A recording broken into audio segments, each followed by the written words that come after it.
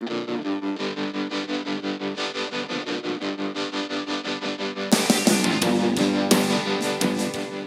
good afternoon, and welcome to Taking Ship, a guided cruise through dumbest timeline America. I'm Frank Spring, and with me is international thought leader and noted agenda setter, Ellie Jacobs. Thank you very much, Frank. As always, we'd like to thank our listeners for their comments, both positive and negative, and urge everybody to subscribe. We know of several new subscribers this week. We'd also like everybody to rate us on iTunes. If I am a thought leader and agenda setter, the agenda I set is for you to leave ratings for us on iTunes and to subscribe so you're getting all of our stuff in a timely fashion. And what more important agenda could there be? There is none, because that's where our Casper mattress fortune is going to come from. That's exactly right. We're going to get ourselves a sweet, sweet spot in Davos on the back of our thought leadership on this podcast and that Casper mattress fortune. Casper mattress fortune.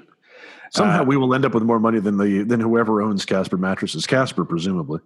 Well, I think that's how startups work. Like, the other people get more money than the initial people, and then it IPOs and everybody goes broke, right? That's how it works. That seems to be the model, yes. And look, you can't screw with tradition. And then we invade Iraq, I think, right? That's how startup world works. That feels right. Yeah, that sounds right. Everybody should also follow us on Twitter at Taking Ship, and that's ship with a P as in pint. Yes, as in pint, as in go have one. It is a lovely afternoon, but it is almost certainly not when you are listening to this podcast. In fact, I guarantee you that I can almost guarantee you it won't be, but still, go have a pint. You've earned it. All right. Turning now to the question of people who may or may not have earned a nice afternoon pint, and mainly people who have not. The government was shut down last weekend, was shut down shortly after we recorded and posted our own podcast. Coincidence? Can I just stop you and say, I barely have a recollection of the fact that the government was shut down. Right. That's just how much stupidity in dumbest timeline America just like churns. Yeah. Oh, yeah. Over an hour-to-hour basis. We've talked about this. This has been discussed a lot. This is the goddamn thing about 2016, 17, and now 18. Everything is discussed a lot. Nothing has not been discussed enormously. It's all been fucking worried to death. Okay, but this particular phenomenon that you bring up is a really important one. It's one that we've alluded to. You hear it. It is certainly not distinct to us and not a concept that we invented. That so much is happening that you just can't retain it. It's the mind just reels under the weight of all of this hilarious bullshit. So there's been a lot of articles or retrospectives of the 20th anniversary of the breaking of the Lewinsky scandal, which we're not supposed to call the Lewinsky scandal. We're supposed to call the Clinton scandal now, understandably for very obvious reasons. And the reporters that have sort of been recounting this, and everybody should read, we tweeted it on the Taking Ship Twitter feed. Charlie Pierce has a great take on this, as he usually does from Esquire. We'd like him to be a friend of the pod. Maybe we can somehow convince him to come on and chat with us once, but I was actually almost convinced he was sitting next to me at a bar the other night until I realized that he doesn't actually live in New York. So that was a stupid idea for me to have. But one of the points that a lot of these reporters have made is that just information, like things were changing and breaking so quickly, it was hard to follow and it was hard to keep track of. I'm just like, you goddamn morons! Like, Twitter didn't even exist then. The internet didn't exist then. What are you talking about? Things were breaking and things were happening too fast. You couldn't get your, number 2 pencil across the paper quick enough? Like, screw that. Come on, grow up. Yeah, exactly. Wait until, that's exactly right. If only they'd known that 20 years later they would be so drenched in incomprehensible bullshit that they wouldn't know which way was up. This is progress, friends. So, yes, because it is Friday and this happened last weekend, it's almost faded from absolute memory. But no, it's true. The government did, in fact, shut down over the weekend and was shut down a little bit on Monday. And then government reopened.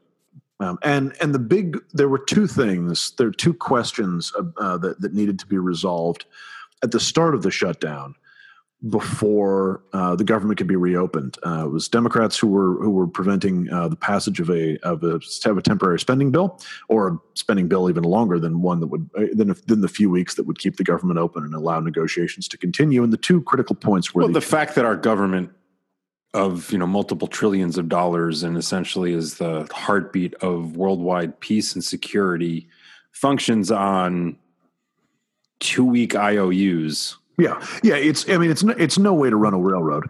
Is emblematic of dumbest timeline America. Yeah, that's exactly right. There are two issues. One of them was the Children's Health Insurance Program, CHIP, which is a program that, and I always forget what that acronym stands for, because it's so absurdly simple. I'm sure it can't be right.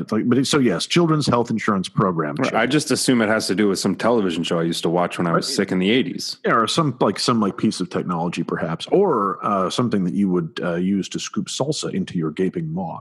Yeah, the fact that we need a law that guarantees that children who can't afford health care otherwise can go get their tonsils taken out without bankrupting their family is just batshit lunacy. Oh yeah, yes, this was a subject of debate, and in fact, CHIP expired in September, and so getting that reauthorized, getting some money back on the table to again prevent poor children from sickening and wasting, to give health insurance. I mean, this is some genuine Ebenezer Scrooge shit right here. Are there no workhouses? Are there no prisons? Better they die and decrease the surplus population. But anyway, enough of that.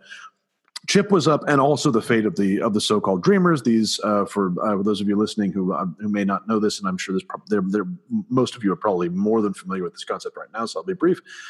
Dreamers, the so-called Dreamers, are of course children who were brought to this country without documentation. As children, they've remained in America. They have built their lives in America. They are, in every functional sense, American citizens, but they are not documented, and have actually never. And there is a question about how to build what permanent legal status can we build that will allow these, again, in every meaningful way, Americans, will allow these 700,000 Americans to stay in the only home they've ever known.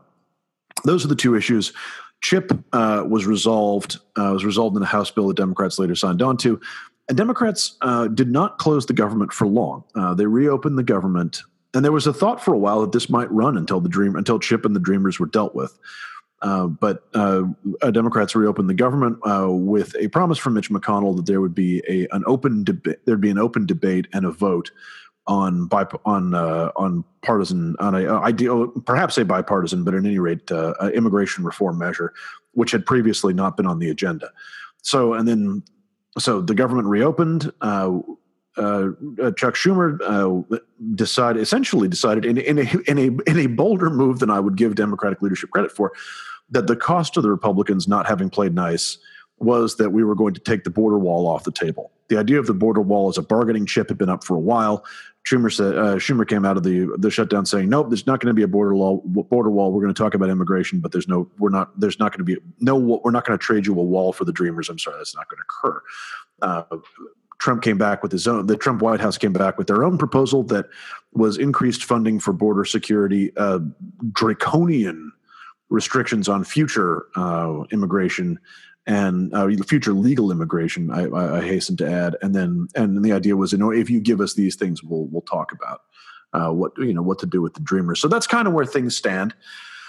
When Democrats broke the shutdown, there was a certain amount of understandable frustration.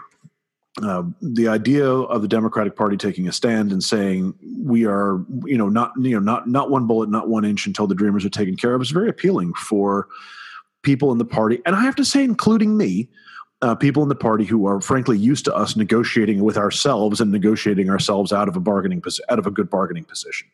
For those of you who may feel that way, I don't blame you at all. My own read on this is this was worth getting CHIP off the table, and the Dreamer fight is not over. The Dreamer fight is very much about to happen, and the proof of this particular pudding will be in the eating of it.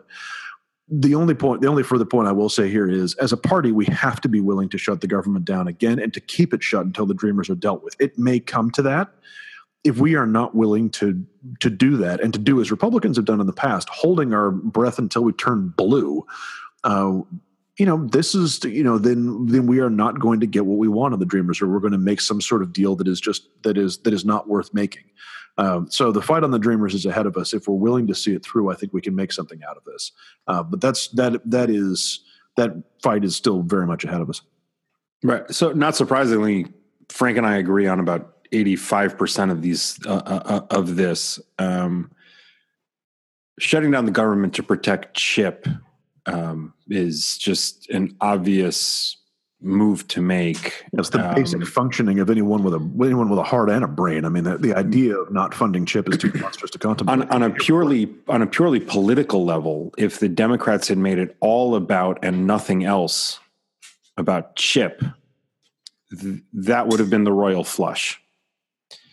Instead, again, trying to remove yourself from a partisan context and you're looking at it from the outside, Democrats doing Chip and then tying in the Dreamers to that as a secondary thing is basically figuring out a way to lose with a flush. You know, the nuts get flopped and somehow you manage to lose. And to me, the Dreamer issue, which Frank and I obviously 100% agree on the issue and what needs to happen. But I feel that if the government was going to be in a precarious position to potentially get shut down, there was an opportunity to tie it 100% to Chip and do that, and then worry about the immigration thing 2 weeks from now when you get the CR to get Chip passed, because Republicans don't want to be seen as quite that evil, or at least most of Republicans, Tom Cotton being, the exception, obviously. I mean, he's just the exception to humanity, I think, at this point. But the Dreamer issue as a negotiating point, which inevitably it will become, because I would say that immigration overall is one of the few non-military issues that are truly bipartisan, which means no one's going to get everything that they want. And particularly people on the hard left, or however you want to put it, are going to be incredibly disappointed with whatever the final deal is going to be, because in order to get 60 votes, it's going to be a deal that's not going to you're not going to get everything you want. And you're likely going to have to give up a lot. There may be something in that. Even if it's, bullshit of, building a $12 billion nonsense wall over water and mountains. Yeah. The deal, and to your point about having to give up something or having to make a deal that we wouldn't necessarily like, Trump made his famous shithole comment in a meeting about a potential bipartisan immigration reform solution that would have covered the Dreamers. With a bill that was proposed by Lindsey Graham and Dick Durbin, that is not all that, from a policy perspective, not all bad. Well, hang on. I actually was going to go the other way. It was not distinguishable from the immigration position that the far right took to sink George W. Bush's immigration reform effort in the mid 2000s. Like, that was considered too extreme 10 years ago.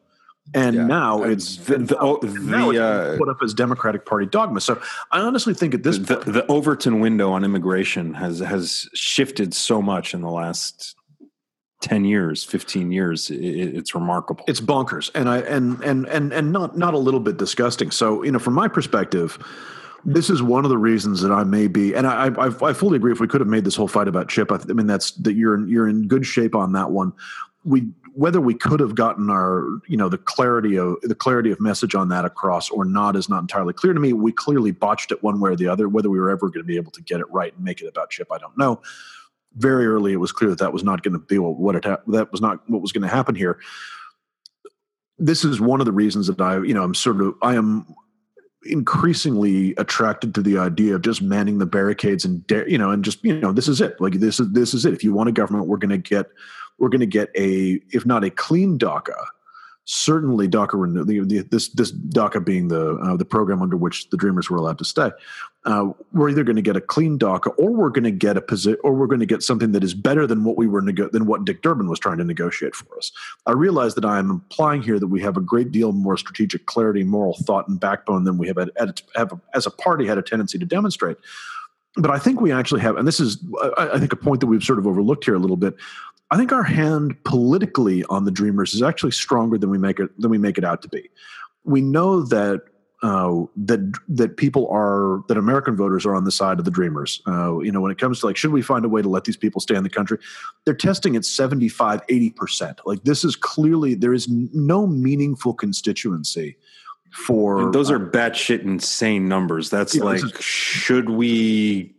That's like if you were like, should we give everybody free sneakers? Yeah, should we? Yeah, that is precisely it. Like, should we not punch ourselves in the face? You'd probably get 20% of the population that was like, no, I think we all deserve a good ass kicking. Actually, now that I think about it, I might be one of the 20%. But I think it would be way more than 20%. That was important. It's like 50% are just like, yeah, man, let's fucking give ourselves what for? Let's stick with sneakers. I'm sick of this bullshit. No, there's like the Dreamers are understandably, and this actually is one of the things that kind of restores my faith a little bit. That the Dreamers, for the most part, are people recognize them as Americans, which they are, and that's actually, I mean, to my mind, incredibly heartening. So the question is, how do we make this happen? Or if they don't recognize them as Americans, they recognize that there should be an easy way for them to become Americans. Sure, or that's a really critical distinction. Sure, if they're not recognized as Americans, the idea that they should be turfed out and gone and turfed out to countries they've never known as home is not something that. I mean, the most people aware. The sheer lunacy of people like Tom Cotton and Stephen Miller, who,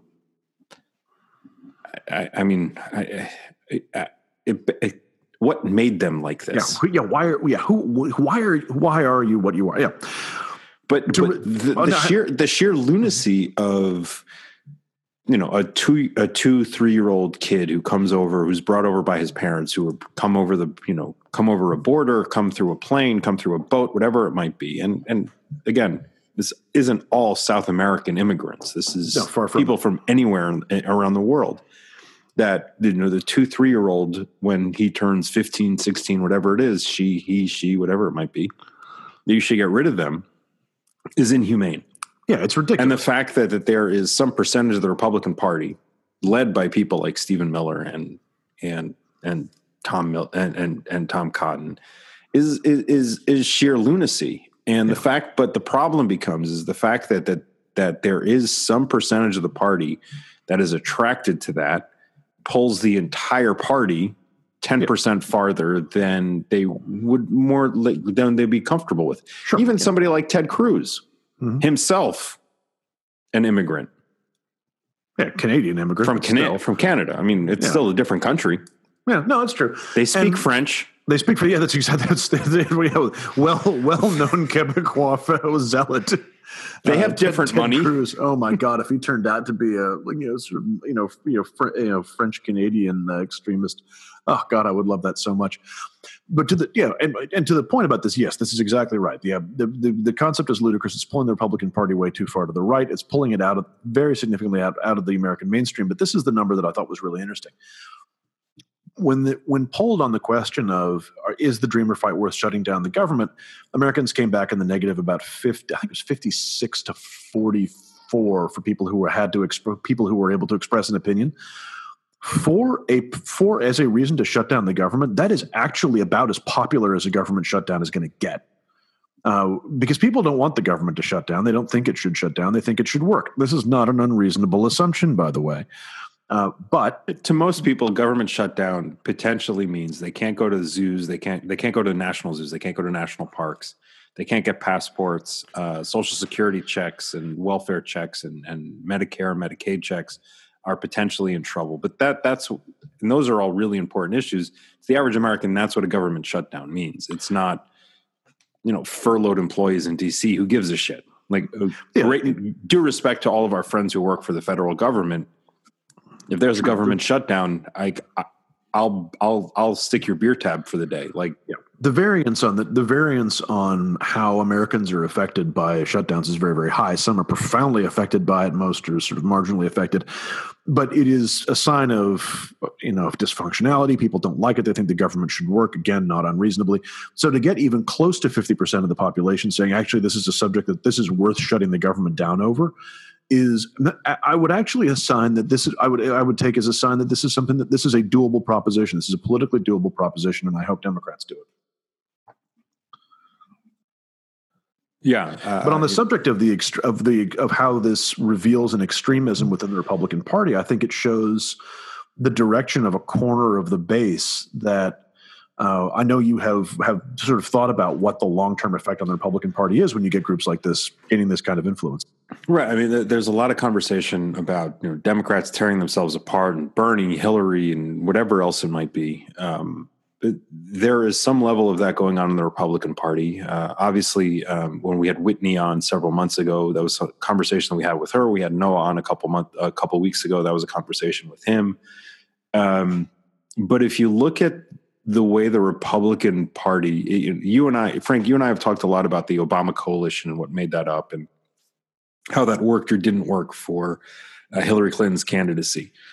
If you look at what the Republican Party may be, and obviously this is a podcast, so you can't visualize it, but it's essentially a Venn diagram. And you think about the different groups that make up that coalition.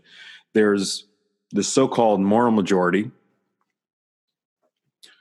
There's the folks who are kind of traditional libertarian, Ayn Rand, conservative Republicans who all they care about is tax cuts and deregulation, who, at least philosophically have a lot of ground to stand on, if not theologically, which is the problem because it becomes theology to them. There are the folks who are, neoconservative interventionists. Again, there is, some level of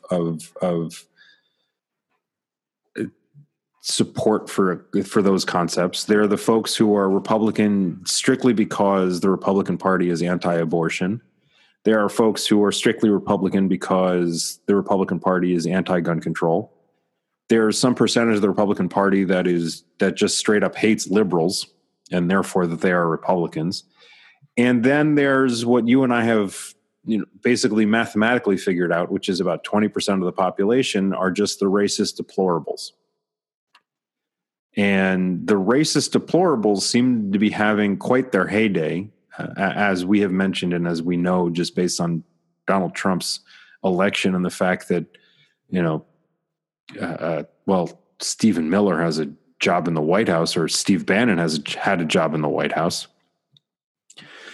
But all this adds up basically to a whole bunch of different groups where, they overlap in some spots, but Donald Trump is the straw that broke the camel's back of the George W. Bush coalition. And the Republican Party is in a place right now that they have not been in upwards of 30 some odd years. Since Reagan was elected, I would argue. There hasn't been a situation, when Reagan was president, that was fine. Everybody got on, that was sort of where the modern day Republican Party was built. George W. Bush, a lot of people pushed back because of read my lips, no new taxes. And he broke that. So the tax cut and deregulation branch wasn't thrilled with him. Libertarian branch wasn't thrilled with him. So they went towards Perot, and you ended up with Clinton. Then the Republican Party was the opposition party, so they rallied against Clinton for 8 years. And then they elect George W. Bush, and George W. Bush doesn't follow the quote-unquote conservative Republican small government playbook, and everybody's furious about that. And then you end up with Barack Obama, and they're back in the opposition, and now you have Donald Trump, which makes no sense to anybody who's been paying attention to anything, because he represents precisely 0% of any part of the Republican Party other than the part that are racist deplorables and just hate liberals. Yeah, there's a lot to that. And I mean, one of the things, by the way, this is a nice opportunity to trail our guest next week. Michelle Wooker, the author of The Gray Rhino, will be here joining us to talk about her book. You've heard us talk about gray rhinos before. Trump's election, I would argue, is a gray rhino in the sense that it doesn't make sense. It seemed like it came out of the blue, but if you look at it, when we've talked about this, I think ad nauseum and indeed almost ad mortem on this show, it actually was the result of trends within the Republican Party that were ultimately fairly predictable. We just didn't recognize them for what they were because we didn't want to. It's chaos theory. Everything has a pattern. It's just your ability to recognize it or not. Yeah, exactly. And so that's what's led us to creatures like Trump, and that's what's led us to a party that led the Republican Party. We've talked about this before. That is, the Republicans are. That's a party that values, I think, authority within its party, that tends to fall in line a little more easily. This is one of the few times that they haven't, but we've seen the traditional norms of the Republican Party breaking down. They have until. Well, I'd argue that elected members of the party, save Jeff Flake and Bob Corker, have all fallen in line. Yes, that's right, and they do. I mean, there is that is I think broadly right and even Corker and Flake have fallen in line on votes. Because as we say on our Twitter regularly, tax cuts plus deregulation is greater than morality. That's exactly right. So in that sense, the Republican parties there aren't new constituent parts to the party, but they're drifting away from each other. Whether they can be brought back in line again, I think is really a question for them. But it has certainly led, and as we sort of talk about the way that party leaders and politicians fall in line, it has led some people to do some pretty strange things, which I think will lead us. I think is a nice segue into Venal PAC. We have a new Venal PAC. The organization that we have founded to honor the heroes of the war on corruption. This is actual corruption or just self-promotion and low-down lousy turpitude. Has a new nominee for Venal PAC Champion of the Week, and that champion is Ron Johnson. Ellie, why are we honoring Ron Johnson today? Well, we honor Ron Johnson partially because he's from Wisconsin. And Wisconsin in general is just, if we want to look at a state to blame for a lot of things that have gone wrong in the last number of years, it's Wisconsin. Despite the fact that there's great beer and cheese from there, they are to blame for a lot of things over the last number of years. Their electorate, I guess, is to blame. Yeah, they've given us Scott Walker and the whole concept of Scott Walker and Paul Ryan and Ron Johnson and now Ron Johnson. Yeah. And now Ron Johnson, who in the Republican party's there isn't. I haven't found the proper word in English. I can only assume that there's one in Russian or German for it, of just the lunacy of the Republican Party to defend Donald Trump. There's got to be a good German word for it. I'm sure there is, but because I can't think of it, I would instead like to remind our listeners that Der Spiegel once ran a cover that asked the question of Donald Trump: "Ist Donald Trump ein Sexmonster?" Yeah, that sounds about right, and that translates better than "I'm a baker." I'm a donut. That's right. What you're thinking. I'm a donut. It wasn't a baker. It was a donut. Ich bin ein Berliner means I'm a jelly donut. Yeah. So Ron Johnson this week, in his latest attempt to get on TV and defend Donald Trump, took a text message, and there's a lot of conversations now about text messages between Sorzak and Page and all this other stuff. This is all ancillary to actual reality of what things that matter. But there was one in which they make mention of a secret society meeting, which any thinking human being would look at and be like, yeah, like 2 times a week I tell people I'm going to a secret society meeting. That just means I'm going to the bar, I'm going to the toilet. Like that's who amongst us hasn't had a secret society meeting that was, just like a cup of coffee with someone or like a cheeky pint with a buddy. Yeah, no. But Ron Johnson decided that this was proof of a conspiracy to take down Donald Trump. Which then the next day he recanted because he realized that maybe it was a joke. Because he'd been called an idiot for almost 24 consecutive hours, which to Ron Johnson's credit suggests that he is at least capable of beginning to distinguish reality. Well, that's also probably the longest period of time anybody's ever thought or should think about Ron Johnson. I could have sworn that he had died. I had been replaced by someone equally. The guy. I kind of didn't remember that he won re-election. You run across these people that are super into these like strange, Midwestern conservatives, and they're like, "Oh yeah, I really like Mitch Daniels," or I'm really into or Ron Johnson, like he's got a lot of talent. Like that's like pledging allegiance to a jar of mayonnaise. What the fuck is happening here? I was sure that he had. If you made me guess before this happened, I would have told you that he had died years ago, that he had retired and died years ago, and been replaced by someone equally milquetoast and empty. Yeah. his name was showing up all over the news, and I was like, why do we care about a senator who didn't win? Right. Yeah, exactly. Yeah, or that any number of things, like wasn't he ice fishing and fell in the lake and was never seen? Like any number of things. Was this the guy that with the tapping on the ground with the toilet stalls in the Minneapolis airport? Was that guy? Was it that guy? Was he that guy? I could have. Wasn't he picked up for a variety of things after drinking way too much at a Packers game and like probably still serving his term? One of those fates would seemed at least as plausible as Ron Johnson publicly declaring that there's an actual secret society in the FBI trying to take out Donald Trump is my point. Yeah, but Ron Johnson declaring that there is some sort of secret cabal in the intelligence agency running trying to destroy Donald Trump, which take a step back and think about all the shit that Donald Trump has said about the intelligence and national security apparatus of this country outside of the military, which he has gone over and above to defend and say nice things about.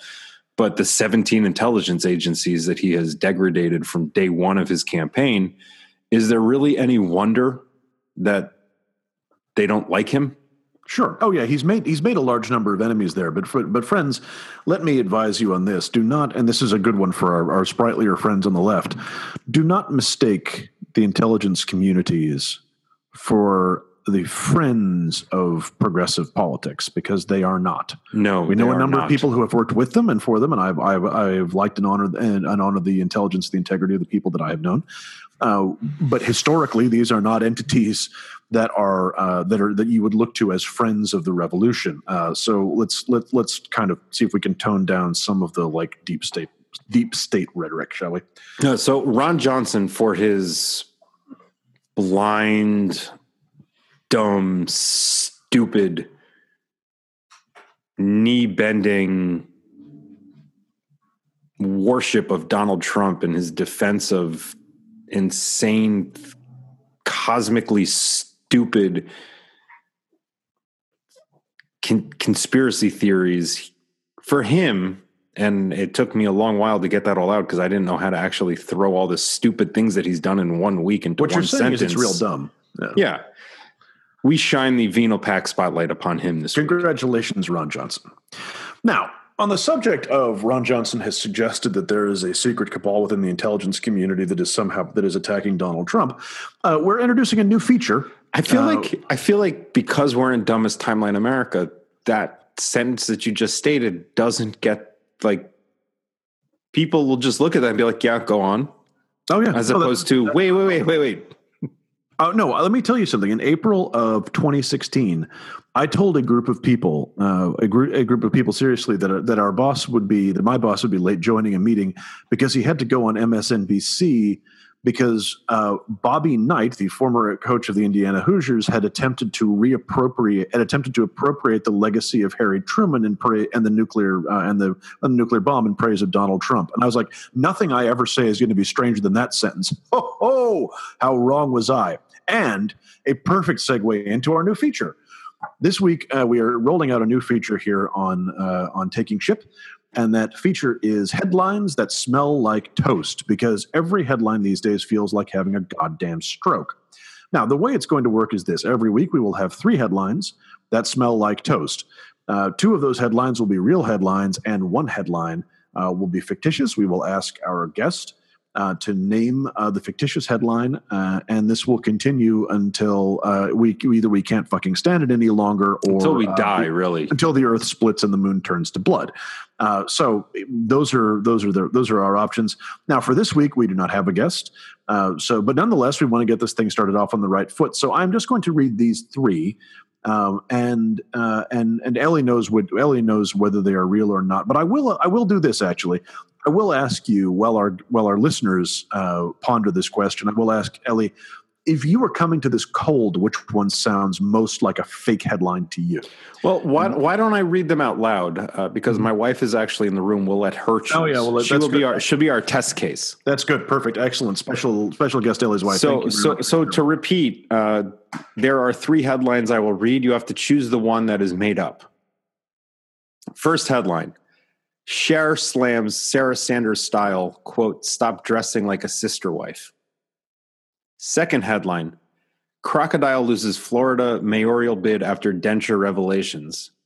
third headline, 12 camels were disqualified from a beauty contest after getting Botox injections. The wife picks crocodile. The wife is correct. It is, in fact, the crocodile. I may have laid it on a little thick there, but yes. Cher told Sarah Sanders to stop dressing like a sister wife, and camels got Botox injections leading into a beauty contest because every fucking headline in the world now is like having a stroke. Basically, if you're a thinking human being and you're not on some kind of blood thinner or blood pressure medication at this point, go see your doctor because you probably should be. We all need to cut down on our salt. There's no way around it. Besides, we're salty enough as it is. All right, this is. I've clearly been out here too long. Let's see if we can get some momentum to wrap this thing up, shall we? We were going to talk a little bit about Trump at Davos. I actually don't want to. I don't think there's anything to fucking say about it. Except let's jump into the next thing. Exactly. Yeah, fuck Davos. Except it provided this service to humanity. It gave Donald Trump and Benjamin Netanyahu a chance to. A chance to canoodle a little bit, and also for Donald Trump to act like a third-bit gangster.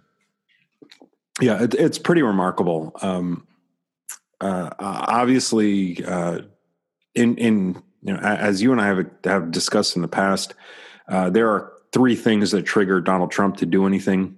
The third of which is to do the opposite of anything that Barack Obama did.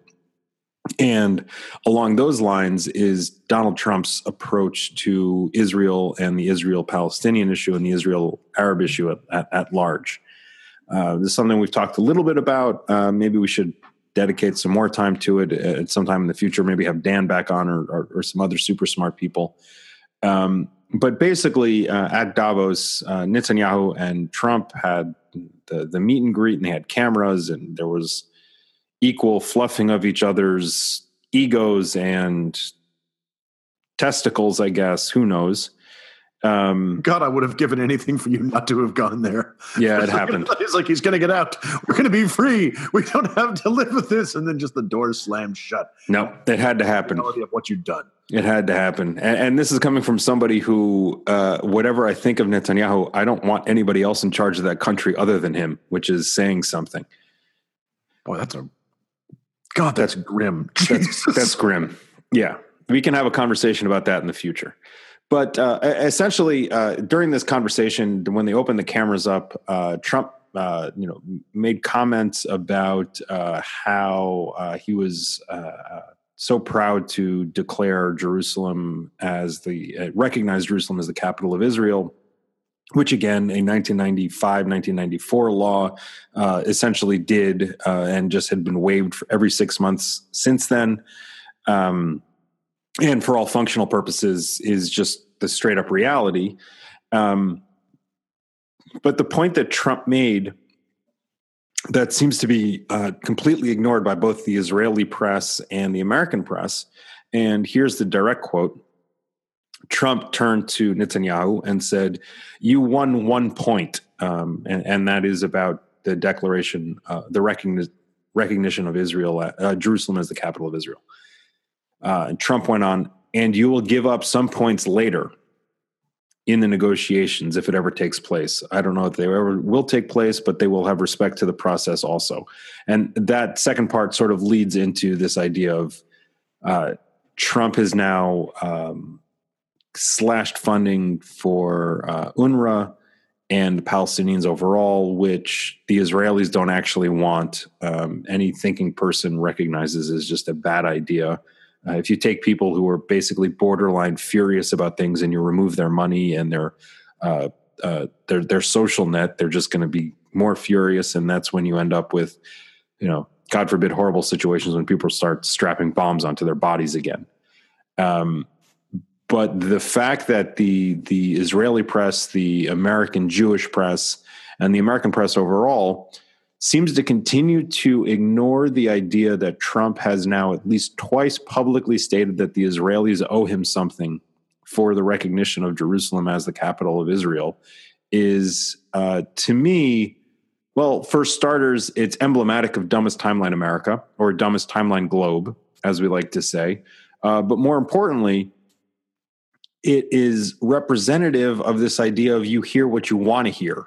Which brings to our last point that we want to make today. Raul Labrador, who is a congressman from Idaho, Utah, one of those states that I don't know about unless I go skiing in them. Idaho, I believe. He, on NPR yesterday afternoon, in a conversation about immigration, when the host asked him about something that the president had said during this impromptu conversation, press conference that the president did in the doorway to John Kelly's office, just because it was some sort of bizarre dick measuring competition and Trump had to show that he was the big boss, and therefore did a impromptu conversation, which has now thrown him into legal jeopardy, let alone policy jeopardy. Made mention about the immigration policies that are getting pushed through. Raul Labrador, who is he's part of the Tom Cotton, Stephen Miller wing of the deplorable part of the Republican Party. He said live on air on NPR, I was listening at the time and I tweeted it immediately. You can listen to what Trump said, or you can listen to what the White House said he said. And there you have it, friends. I mean, that really is exactly it. You can that summarizes 2018 dumbest timeline America. Yeah, this is it. I mean, that, like, you know, out of the mouths of out of the mouths of dubious intellectually bankrupt congressman from Idaho comes the sad and sorry truth, which is there are two realities. There's the one that we've all heard, and then there's the one that the White House is trying to get you to believe is the case. It's grim, but thank you. Weirdly, thank you, Congressman Labrador. God, this is the weirdest timeline ever. Thank you, Congressman Labrador, for inadvertently spelling out the truth so succinctly and clearly. Yeah, and with that recognition that we are living in dumbest timeline America, we'll cut this short. We are looking forward to having our guest on next week. Everybody should check that out. So make sure you subscribe so that you get it as soon as we post it. Rate us on iTunes just because you're a nice person and you like us, and follow us on Twitter at @TakingShip, and that's ship with a P as in pernicious. You can follow us individually at Ellie Jacobs and at Frank Spring, because anybody who listens to this podcast knows that we are just, creative geniuses. We're a good follow. We're a very good follow. But with that, Frank, where are we headed this week? So there's a little bit of a change up. We were originally going to go to Davos because we are, of course, extremely well-respected thought leaders. But no, there's a news flash, and we have to change. We're turning the ship. Friends, we take ship for France because a riot over Nutella has broken out. Yes, finally a cause worth fighting for. A 70% price dip in Nutella caused shoppers to attempt to stock up, take advantage of the sale, and rather misbehave. And actually, what has broken out has been described as something not too far from a riot in French French grocery stores or Costco. This is absolutely goddamn awesome. This is the best thing that's happened in France since, I don't know, the Tumbril, and I cannot get enough of this.